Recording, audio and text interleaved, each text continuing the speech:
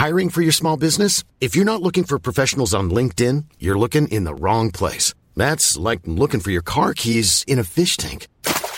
LinkedIn helps you hire professionals you can't find anywhere else, even those who aren't actively searching for a new job but might be open to the perfect role. In a given month, over 70% of LinkedIn users don't even visit other leading job sites. So start looking in the right place. With LinkedIn, you can hire professionals like a professional. Post your free job on linkedin.com/people today.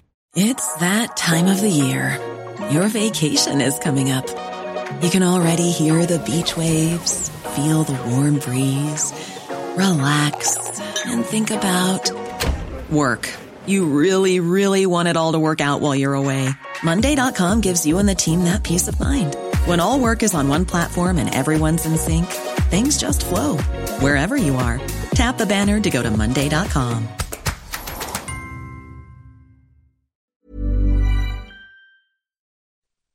Hello, this is the Red Box Podcast. I'm Matt Chorley. Now, do you like quizzes?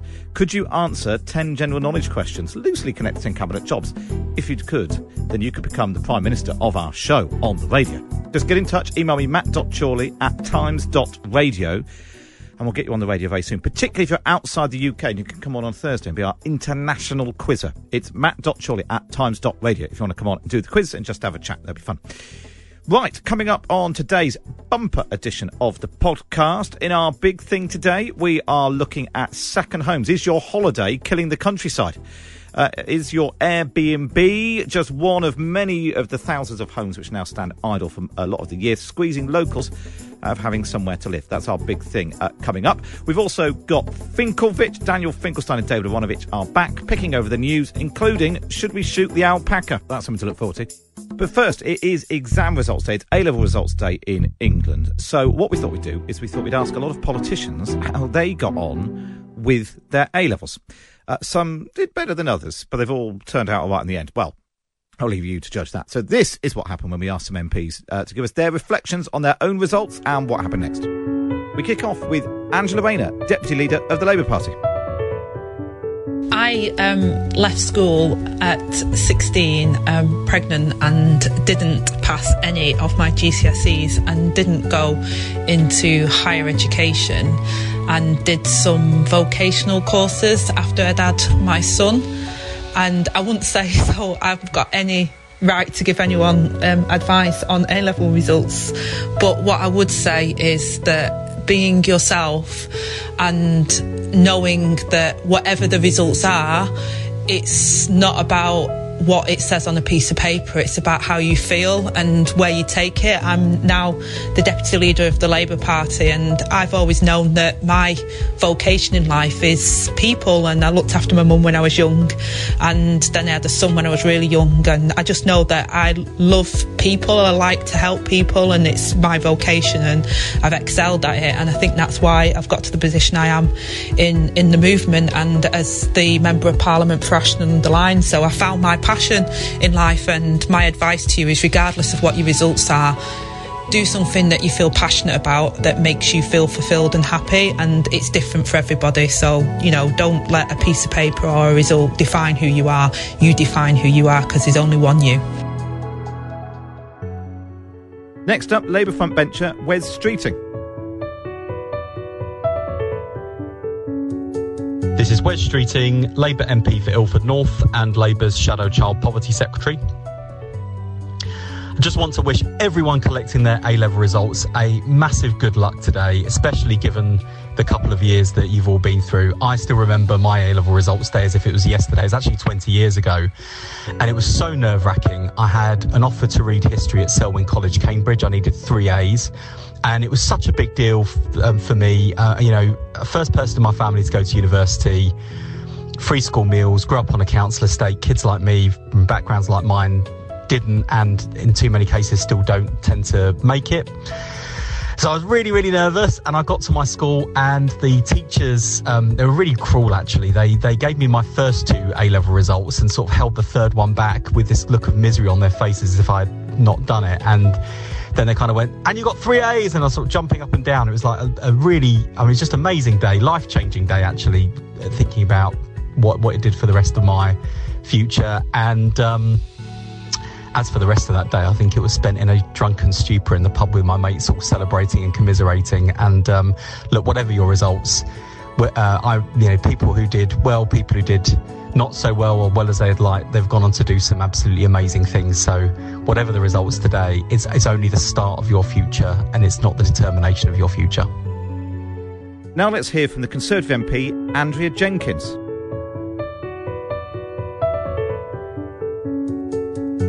After my GCSEs, I left school at 16 and got my first job working at Greggs Bakery. Whilst I entered into the world of work, I always cared about education and ultimately took the plunge and decided to study at the Open Uni in my 30s. I can honestly say that regardless of how students get on when their results come out, they should know that many doors will remain open to them, whether they want to continue their studies or go into employment. What matters most is whether you can say that you have done your best, because if you have, that is ultimately all that matters, and you should be proud of that. Here's Labour MP Bambos Chawalambos. I got grades C, C, E in my A-levels, and this was just enough to get me into Liverpool Polytechnic, which was my second choice to read law. And despite missing out on other choices, I ended up having 4 of the best years of my life in Liverpool, and I even got a 2-1. Next up, Conservative MP Deanna Davidson. Hi everyone, this is Deanna Davison, the MP for Bishop Auckland. Just wishing you all a huge good luck for today. And whatever results you got, whether you got what you wanted or not, don't fear, there is always a path forward.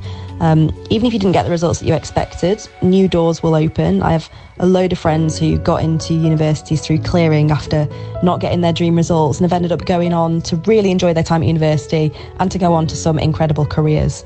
So don't worry. Good luck, and whatever happens, just know that you're going to have bright futures ahead of you.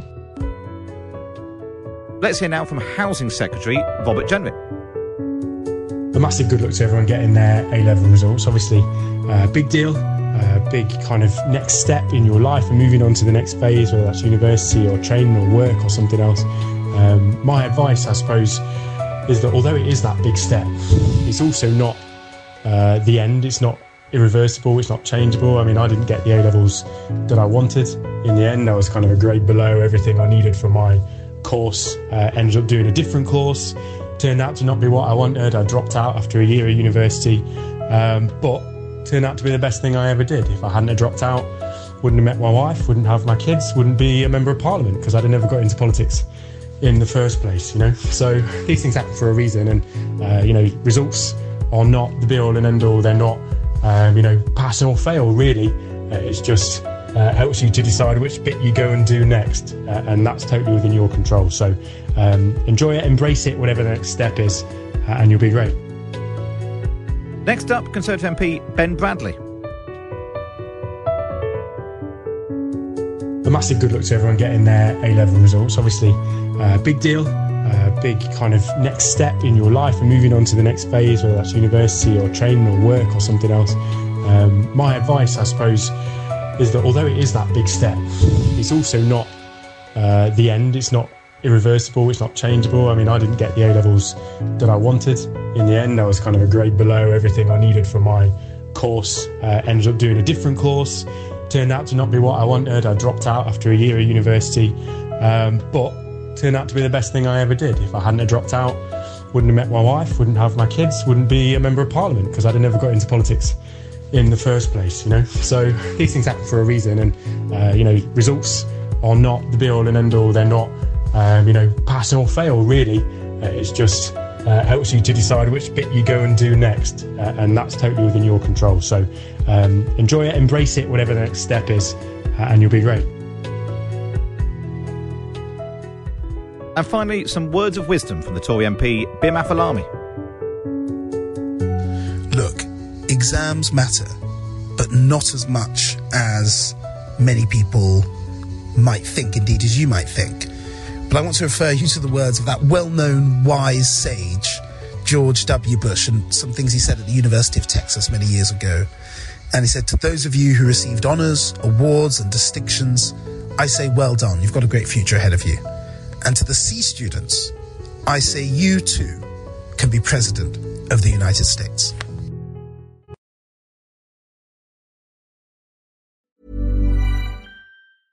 How would you like to look 5 years younger? In a clinical study, people that had volume added with Juvederm Voluma XC in the cheeks perceived themselves as looking 5 years younger at 6 months after treatment. Look younger, feel like you. Add volume for lift and contour in the cheeks with Juvederm Voluma XC. Reverse signs of aging by adding volume to smooth laugh lines with Juvederm Volure XC. For important safety information and to find a licensed specialist, visit Juvederm.com. That's JUVEDERM.com. Not for people with severe allergic reactions, allergies to lidocaine, or the proteins used in Juvederm. Common side effects include injection site redness, swelling, pain, tenderness, firmness, lumps, bumps, bruising, discoloration, or itching. There's a risk of unintentional injection into a blood vessel, which can cause vision abnormalities, blindness, stroke, temporary scabs, or scarring. Talk to a licensed specialist to find out if it's right for you.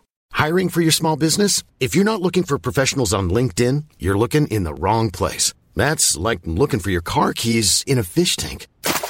LinkedIn helps you hire professionals you can't find anywhere else, even those who aren't actively searching for a new job but might be open to the perfect role. In a given month, over 70% of LinkedIn users don't even visit other leading job sites. So start looking in the right place. With LinkedIn, you can hire professionals like a professional. Post your free job on linkedin.com/people today. Quality sleep is essential. That's why the Sleep Number Smart Bed is designed for your ever-evolving sleep needs. Need a bed that's firmer or softer on either side? Helps you sleep at a comfortable temperature? Sleep Number Smart Beds let you individualize your comfort, so you sleep better together. J.D. Power ranks Sleep Number number 1 in customer satisfaction with mattresses purchased in-store. And now, save 50% on the Sleep Number Limited Edition Smart Bed for a limited time. For J.D. Power 2023 award information, visit jdpower.com/awards. Only at a Sleep Number store or sleepnumber.com.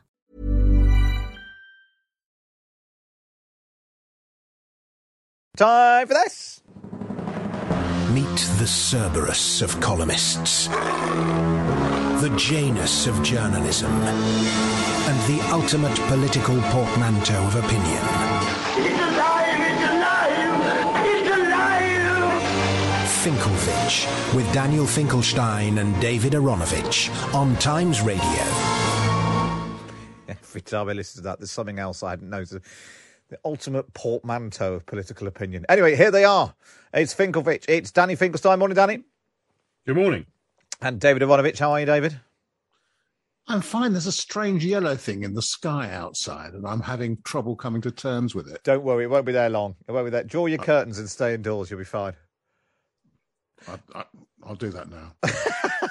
Before we let's talk. We've been hearing from MPs about their exams stories. Have you got any exam stories that you want to share? Did you both pass with flying colours? I mean, presumably not, given what you now do for a living. Well, I do have an exam story. I only lasted 2 terms at Oxford before they kicked me out. But one of the things I managed to do was to be expelled from an Oxford exam because I wasn't properly subfuscular. And what that meant was that instead of having a white shirt to go with my gown and my mortarboard and my black shoes and so on, I had a paisley-coloured shirt. And the person, and so one of the invigilators actually turfed me out of the exam. And then when I left the BBC after working for them for a while, they managed for my leaving video to find the man who'd thrown me out of the examination. And he remembered it very well. And he seemed to think that what he'd done was good. Well, even then, even like years later? Years and years later, he thought it was a good thing to have done. It's a strange old place, isn't it? Very, very peculiar. No wonder it turns out such strange people. Danny, have you got an exam story? Not really. I do remember travelling to get my A-level results from school with my dad in the car and him distracting me with a long conversation about Ted Kennedy's bid to become the Democratic presidential candidate, which was 1980. So I remember doing that. But my A-levels were my singular exam triumph. So all the rest, unfortunately, paled by comparison. But they were good. That's because I sort of, managed to restrict myself just to the subjects I really enjoyed: politics, economics, and maths. And how do you gave up the drink? And the all-night raves. So how do you feel for the college leavers today, where they've barely got hold of their virtual piece of paper, their results on, and already they're being told they're not worth the piece of paper they're not written on, and it's all a grade inflation, it's all a total waste of time? It's very unfair on them. But look, the truth is that the unfairness is created by the fact that we haven't been able to have a proper examination system. Last year, we complained that some people were unjustifiably denied the grades they could have achieved by a modulation system. And this year, we're complaining that everybody's got whatever grade the teachers have assessed them because we don't have a proper modulation system. Well, the truth is those were the two broad choices if you didn't have a system of examination. And we've ended up with, one disadvantage this year and one disadvantage last year. And I suppose it couldn't have been beyond the wit of man to have thought of a completely alternative system of giving people examination results of some kind, but that would also not have been comparable. So we just have to accept they weren't comparable because we weren't able to do a comparable thing, and therefore we can't produce comparable results, and we shouldn't sweat them. And everybody who's achieved good results, they've achieved good results within the system they've had, and they should be very pleased with them and proud of the work they've done and look forward to their future with confidence, and accept that they've had to endure a lot of bad things in the last year.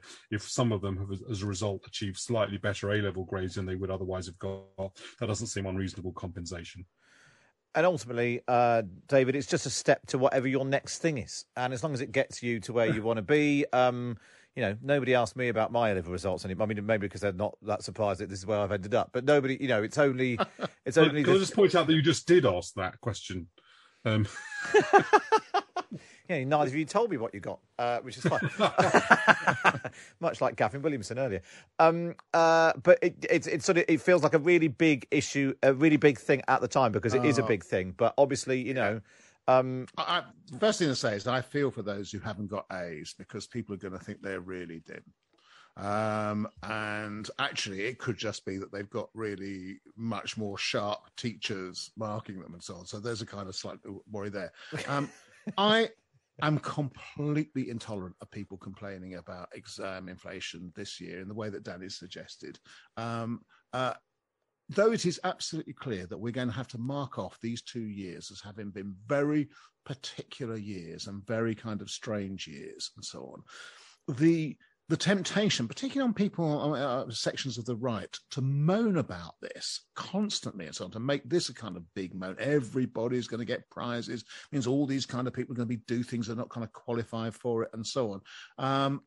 That's going to drive us mad. So I'm not going to listen to any of those. I'm just going to kind of shut those down. Anybody starts tweeting that at me, it's a kind of mute for the week. And that's it. And the point that you make is also quite important. And it's not just a kind of pious point. If you've worked for your examinations at A-level and GCSE, that work will stand you in good stead in some way because you've kind of exercised a degree of discipline.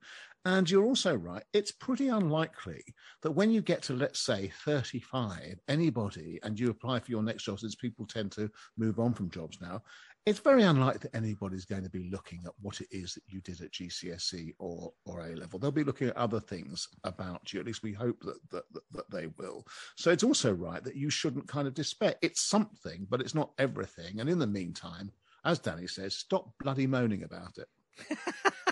Fine. Well, let's move on and talk about something much more serious to the entire nation to discuss. Let's talk about the alpaca.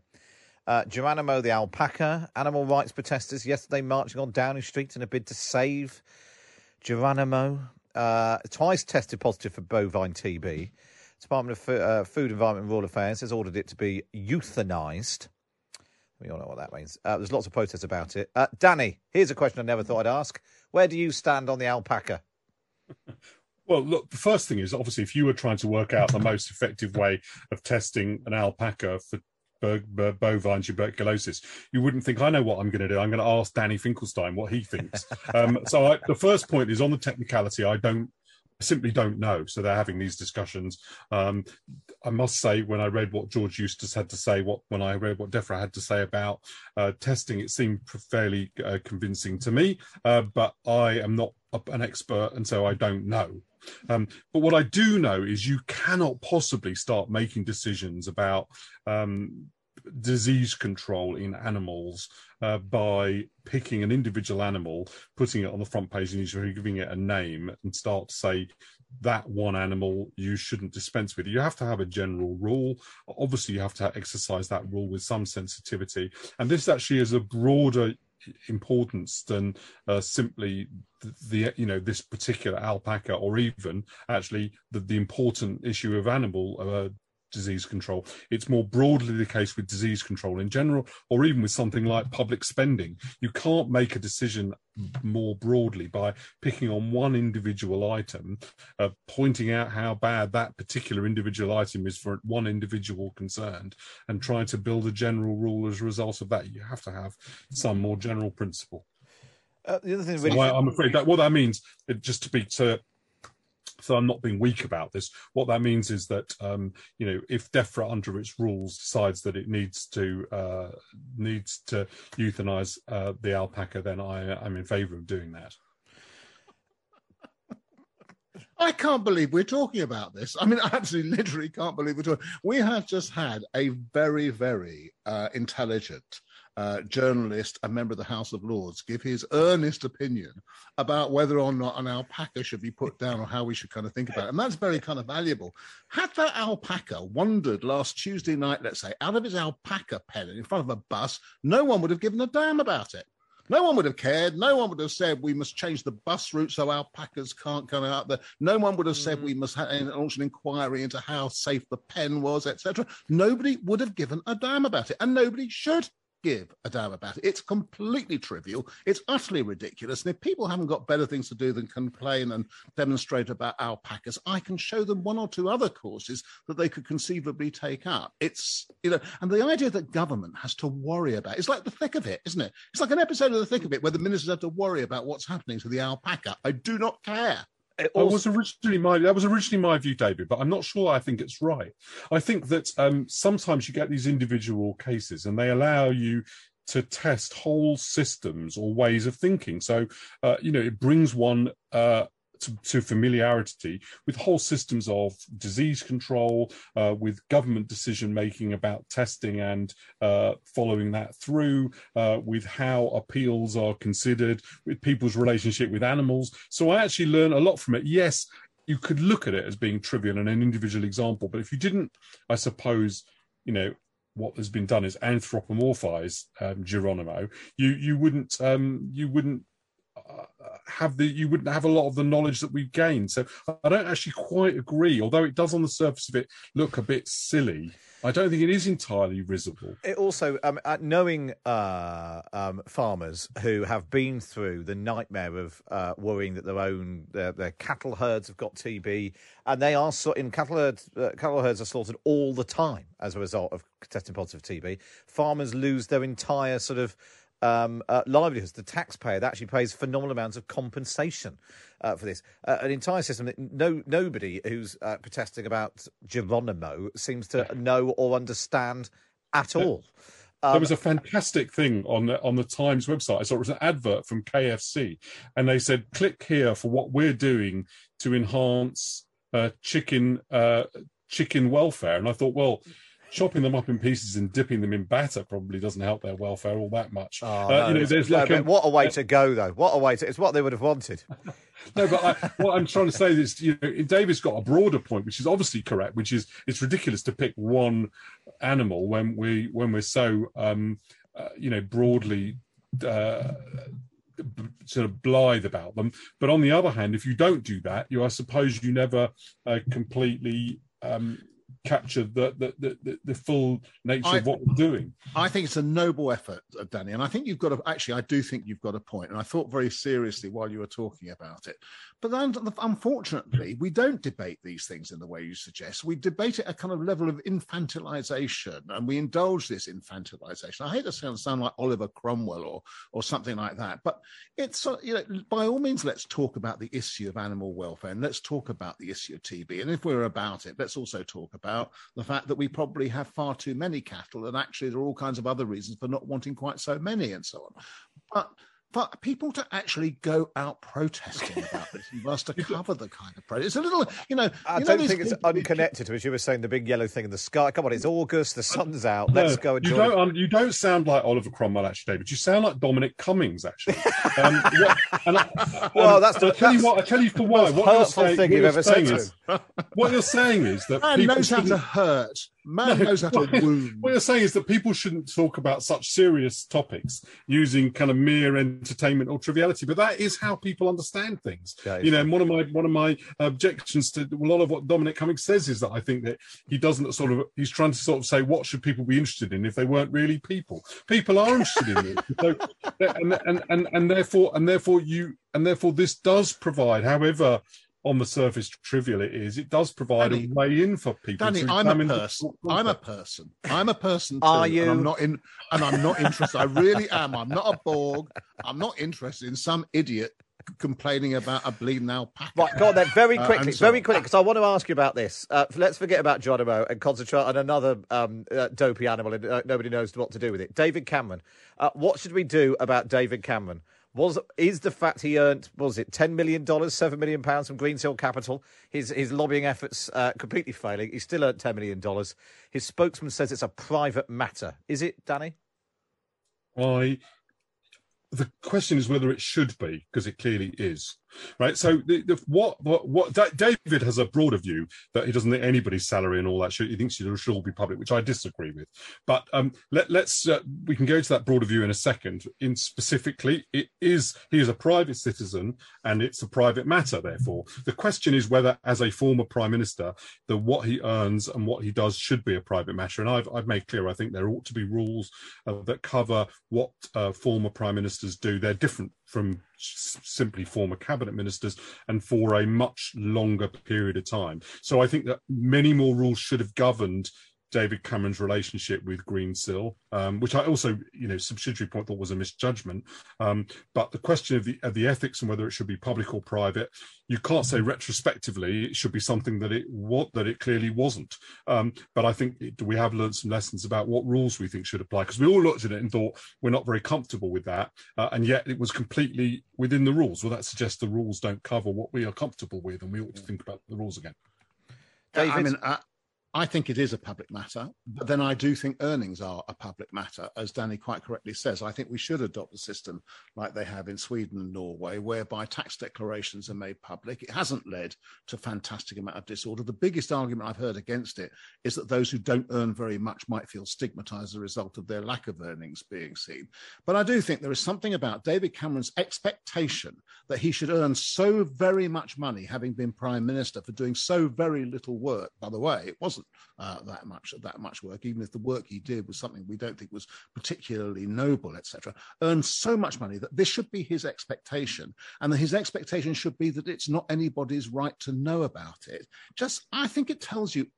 I mean, I know at this point I already do sound like Oliver Cromwell, but I do think it tells you an awful lot about, here dread words, what's wrong with this country. I do. Well, that was Finkelvich, Danny Finkelstein and David Aaronovitch. Of course, you can read them in the Times every week. Just get yourself a subscription. Go to thetimes.co.uk/Times Red Box. Up next is your holiday killing the countryside.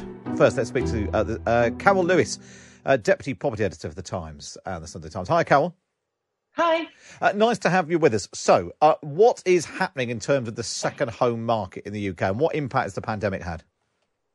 I mean, there's always been tensions between local residents and second homeowners, but this summer it seems to have reached breaking point. That's because several things have come together. As we spoke about before on this programme, there's been a property boom fueled by the pandemic-induced lifestyle changes. We've seen people move from cities to the country and coastal spots. had a stamp duty holiday, which second homeowners have been able to take advantage of in England, but not in Wales. And we've had low interest rates. So we've seen a lot more second home buyers, a lot more people relocating. Hamptons say about 15,000 people bought a second home in the first half of this year.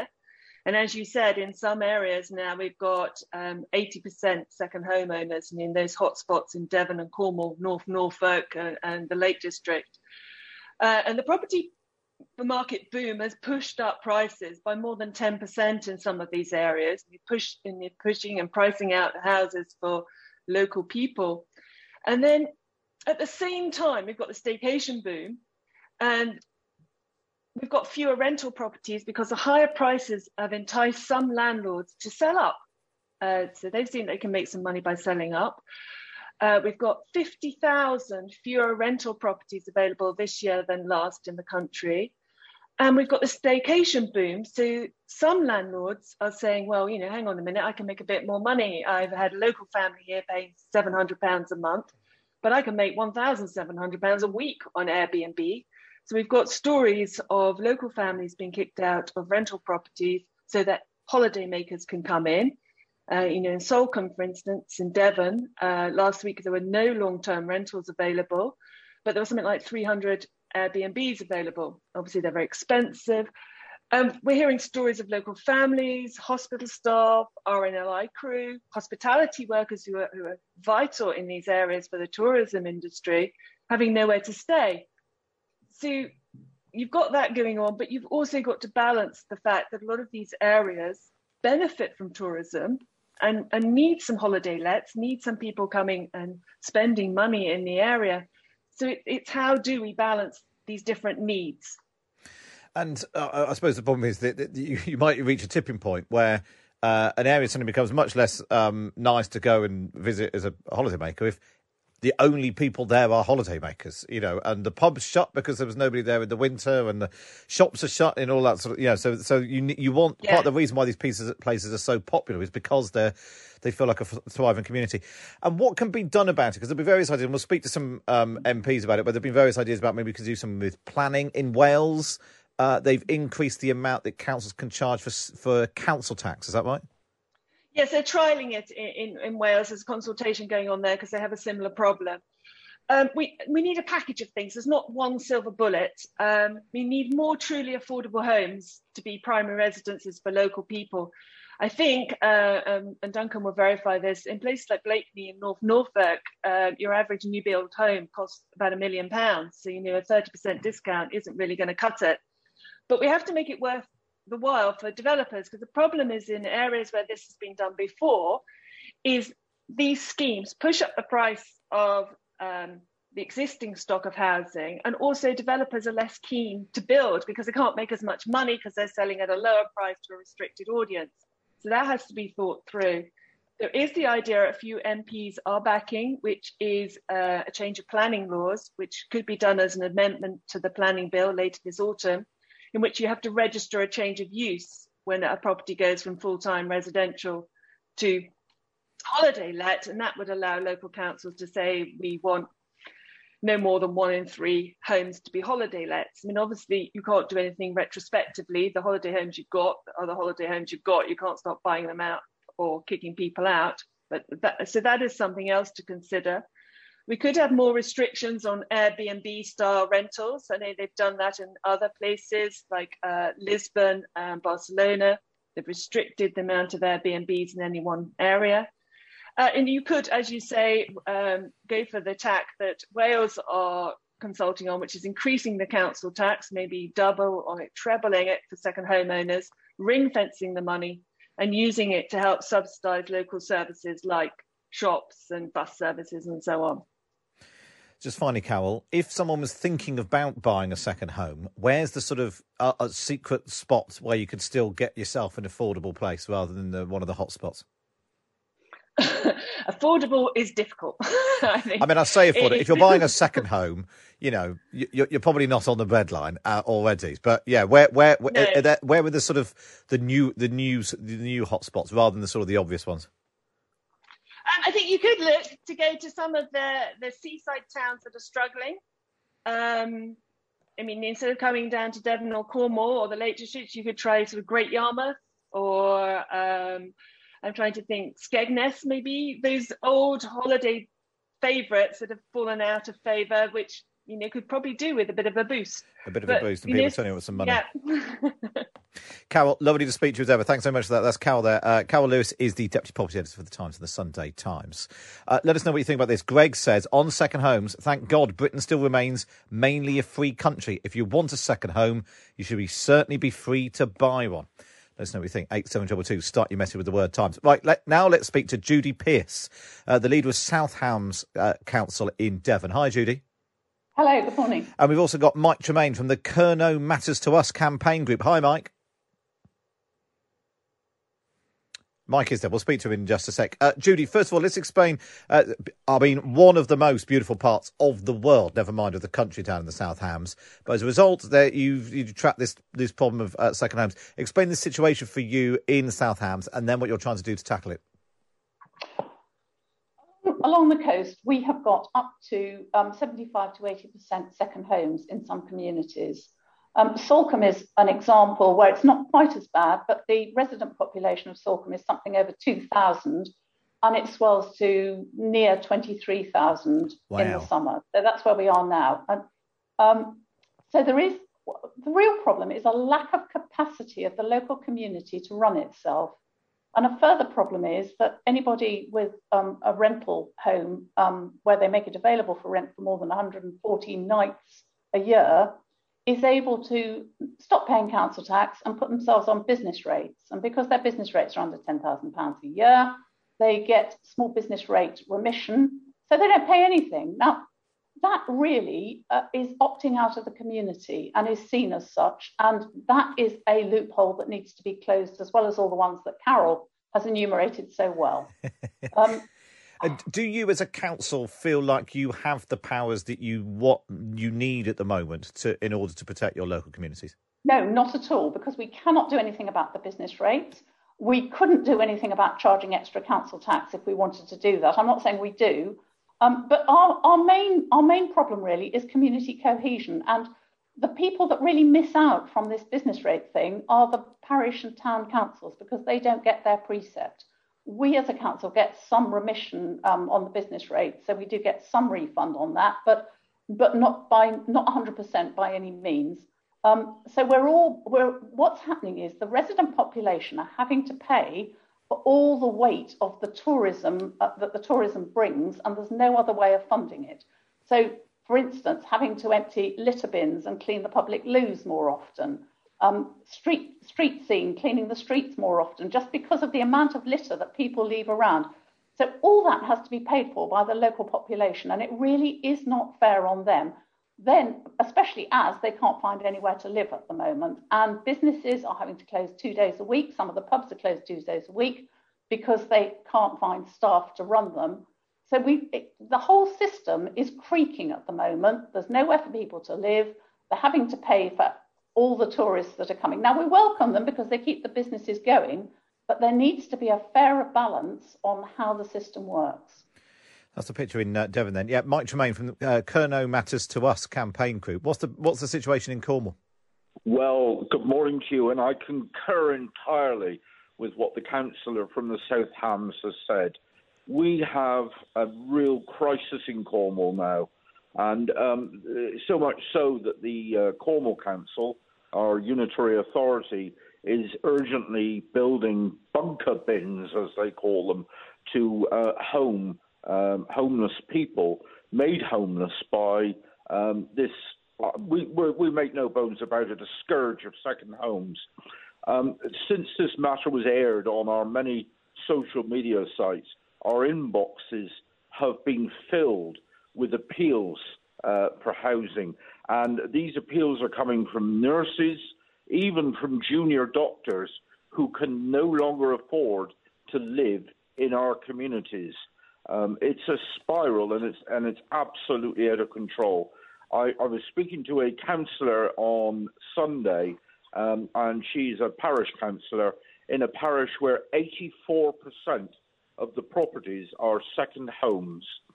Obviously, this is unsustainable, and we're getting some really, really terrible stories of how people are suffering. For example, an 83-year-old man evicted from his rented flat by a landlord who feels he can make more out of renting out either via Airbnb or more established methods. That 83-year-old is now in a condemned caravan being taken care of by two carers. We're getting stories of other staff in essential public services that are in fact being evicted from their properties as the owners are turning them over to tourism. And, you know, the problem is that, you know, the wealthy incomers are bringing with them an economy which is out of kilter with our own local economy. And I suppose that's the thing, isn't it? If you're a nurse or a doctor, as you were saying, you know, your salary is, you can't earn more just because house prices, you know, it's not like the Cornwall Hospital can bump up its wages to pay the nurses. I was looking through some of the examples you'd got. 2-bedroom semi-detached, this is a nurse, 2-bedroom semi-detached house in my village for £360,000. As a local nurse, I stand no chance whatsoever of owning my own home. And I remember being in California a couple of years ago and talking to someone. They were making exactly this point, particularly around sort of Silicon Valley. Nurses, teachers living in caravans on the side of the road so that they could look after and educate the children of the rich, you know, Silicon Valley billionaires. And it's amazing how it's now we seem to now have imported it here, Mike. Well, we do, and you know, in common with a lot of people here in Cornwall, a lot of Indigenous people, I have a lot of relatives, and a lot of them are, in fact, in California. And we're now seeing what is happening there, or has happened there, happening here. People living in their cars. We've got 300 homeless children made homeless by this, that are in bed and breakfast accommodation. You know, we've even got a report of a family now residing in somebody's garden shed because of this crisis. And let's not put it any differently, in any different terms. It is a real crisis. Yeah. You know, you've had a couple of speakers on this morning, and I concur entirely with them that there is now a real necessity to subject second homes and holiday lets to planning permission or planning application. We're calling to sort out this loophole in the tax system where somebody can opt out of paying council tax, register their second home as a business, and quite legally use a loophole, declare a loss, and pay nothing at all into the local community. Additionally, we're saying that more and more house purchases should be restricted to those resident in the area for at least a period of time, perhaps 2 years, with the exception of those coming to staff key services. Mike, it's really good to speak to you. Mike Tremaine there from Curnow Matters to Us. We also heard from Judy Pearce, the leader of South Hams Council. In a moment, we're going to speak to some MPs about what they think can be done about this issue, not least through the planning bill, which is currently going through Parliament. Talking second homes, holiday lets, Airbnbs, and the impact that they're having on local areas. Extraordinary stories about doctors, teachers, nurses who can't live in the place that they're trying to work. Well, what can be done about it politically? There was a debate last month in the House of Commons on exactly this subject. We'll speak to a couple of the MPs who spoke in the debate in just a moment. But first, let's take a listen to the Lib Dem MP, Tim Farron, speaking in that debate. I'm speaking to you from just outside the Lake District in Westmoreland, where we always have had a huge problem of excessive second home ownership and indeed the pressure that too many holiday lets in many communities can put upon a local community. But over the last 12 months, that problem has become catastrophic. We have been deeply concerned that governments over the years have failed to acknowledge this problem, but now surely is unmissable. Just to give you an idea, that over the last 12 months, estate agents I speak to say that anything up to 80% of all house sales have been into the second home market. There are communities in my constituency where 90% of the homes are not lived in, and you do not need to think too hard to work out what the consequences of even 30% of a community not being lived in all year round will be. You lose the local school because there's nobody going to that school from the homes within that community. You lose the local bus services, the pub, the post office, and all the other facilities as well. These beautiful places can become ghost towns, but that problem has got so much worse in this last 12 months. We've also seen the massive growth in the number of holiday lets. You can imagine that here in the South Lakes, we will have one of the highest proportion of holiday lets anywhere in the country. Well, that huge number has gone up by 32% in 1 year. And has been mentioned by other honourable members earlier, that's come about from a variety of different sources, but in particular, it'll be the Airbnb market. Anecdotally, what does this mean? Constituents of mine I've spoken to in Ambleside, in Kirby Lonsdale, in Grange over Sounds and other places besides, who had a rental property, maybe £600 or £700 a month in their community, in the private rented property, and they will then find that they're kicked out now that the eviction ban has been ended, and they discover that that property is on the market for £1,000 a week on Airbnb. So that is outrageous, and it's something that government has the power to do something about through planning reforms that would actually make a difference. And so what I'm asking the government to do, and it's this, change planning law. You change planning law so that holiday lets and second homes are separate categories of planning use.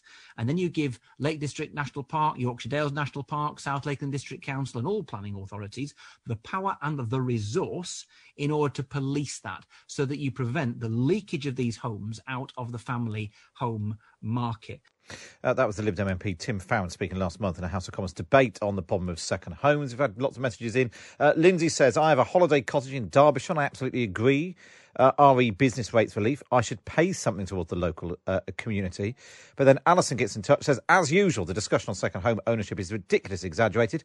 Taking North Norfolk as an example, second home ownership only affects a few villages along the coast like Blakeney and Clay. You can go half a mile inland and it's all local ownership.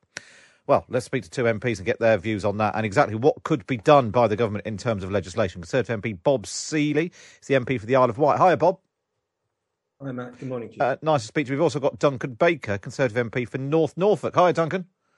Good morning, Matt. I feel like I ought to come to you first, Duncan, and your response to that point by Alison, who tweeted in that this only affects a few villages and it's all been exaggerated.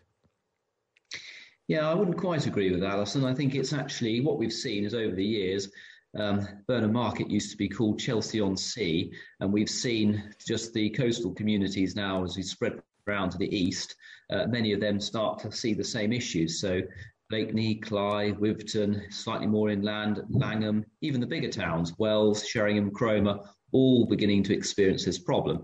Yes, I would say it's not quite in the same category as the southwest, but certainly we are now seeing this beautiful, idyllic, picturesque area suffering from many of the same problems that we've heard about this morning.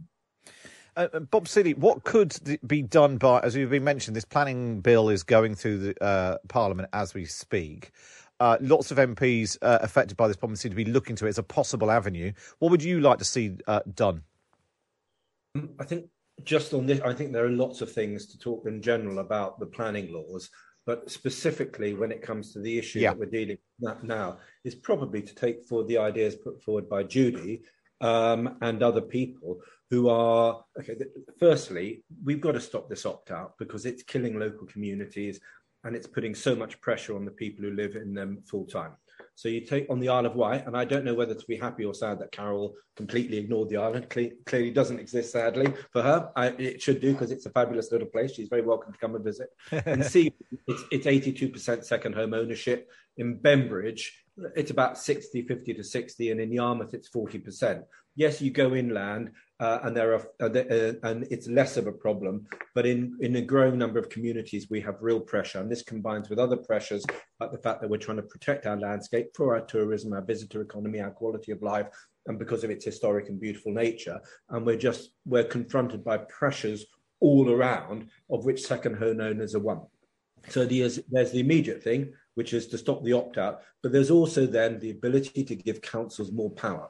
What I would like to see is the Isle of Wight as a local planning authority, the Isle of Wight Council, being given the power to do useful things in this sphere, like having planning permission. So if you buy a house that's a primary residence, you want to turn it into a second home or an Airbnb, you have to get planning permission for change of use.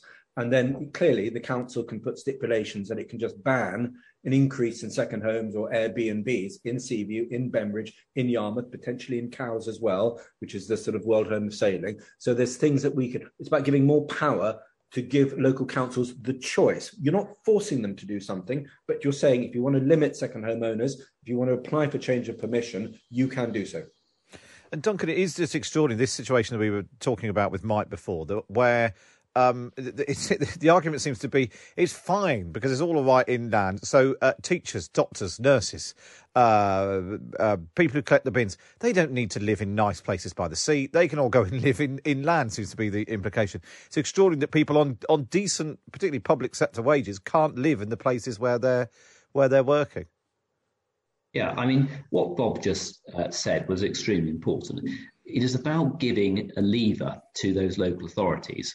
So, yes, if you take North Norfolk and many of the inland areas, perhaps are slightly less expensive, they're still expensive, given the disparity between wages and house price inflation. But what the idea that Bob was so eloquently putting forward is you actually then give a bit of control to local authority so they can actually sort of pepper pot those regions that are particularly suffering from this problem. And then I would go a little step further, Matt, and I would actually then start to say, once you've done that, you can create this additional council tax levy. Because when you've got that, and you can charge perhaps 200 or 300% of the council tax levy on top of those second homes, which then is a perfectly acceptable thing to do, you can start to either build more affordable homes for people to then be able to live in, but you can subsidise the local community shop, the bus routes, so that during the winter months, when often many of our villages are left as dormitories, there are more sustainable ways of being able to live in those villages. And I think until we do that, we're going to continue to see these problems recurring. Can I just add something? Yeah, of course, go on. Just to follow up on what Duncan's very sensible points, there is to the lady who says it's fine inland, there is a question about responsibility. Do councils really want to be encouraging some of their communities effectively to be deserted ghost towns for 7, 8, 9 months of the year? There is an issue here of social responsibility. Do we really want Seaview to hit 90% second homes and be effectively deserted from November through to March?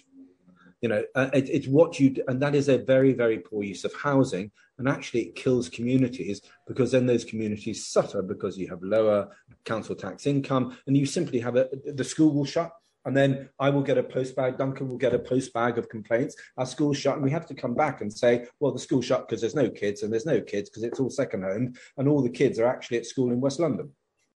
That's all we've got time for on this episode of the Red Box Podcast. Don't forget you can listen to me live Monday to Friday, 10 till 1 on Times Radio. We bring you the best bits here on the podcast. And if you're feeling particularly nice, why not wait and review us wherever you get your podcasts from.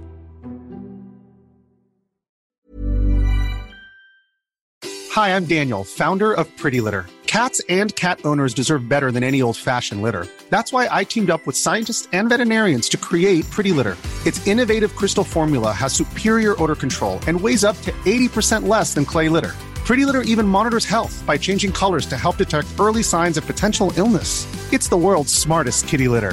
Go to prettylitter.com and use code ACAST for 20% off your first order and a free cat toy. Terms and conditions apply. See site for details. Hey, it's Paige DeSorbo from Giggly Squad. High quality fashion without the price tag. Say hello to Quince. I'm snagging high-end essentials like cozy cashmere sweaters, sleek leather jackets, fine jewelry, and so much more. With Quince being 50 to 80% less than similar brands. And they partner with factories that prioritize safe, ethical, and responsible manufacturing. I love that. Luxury quality within reach. Go to quince.com/style to get free shipping and 365-day returns on your next order. Quince.com/style.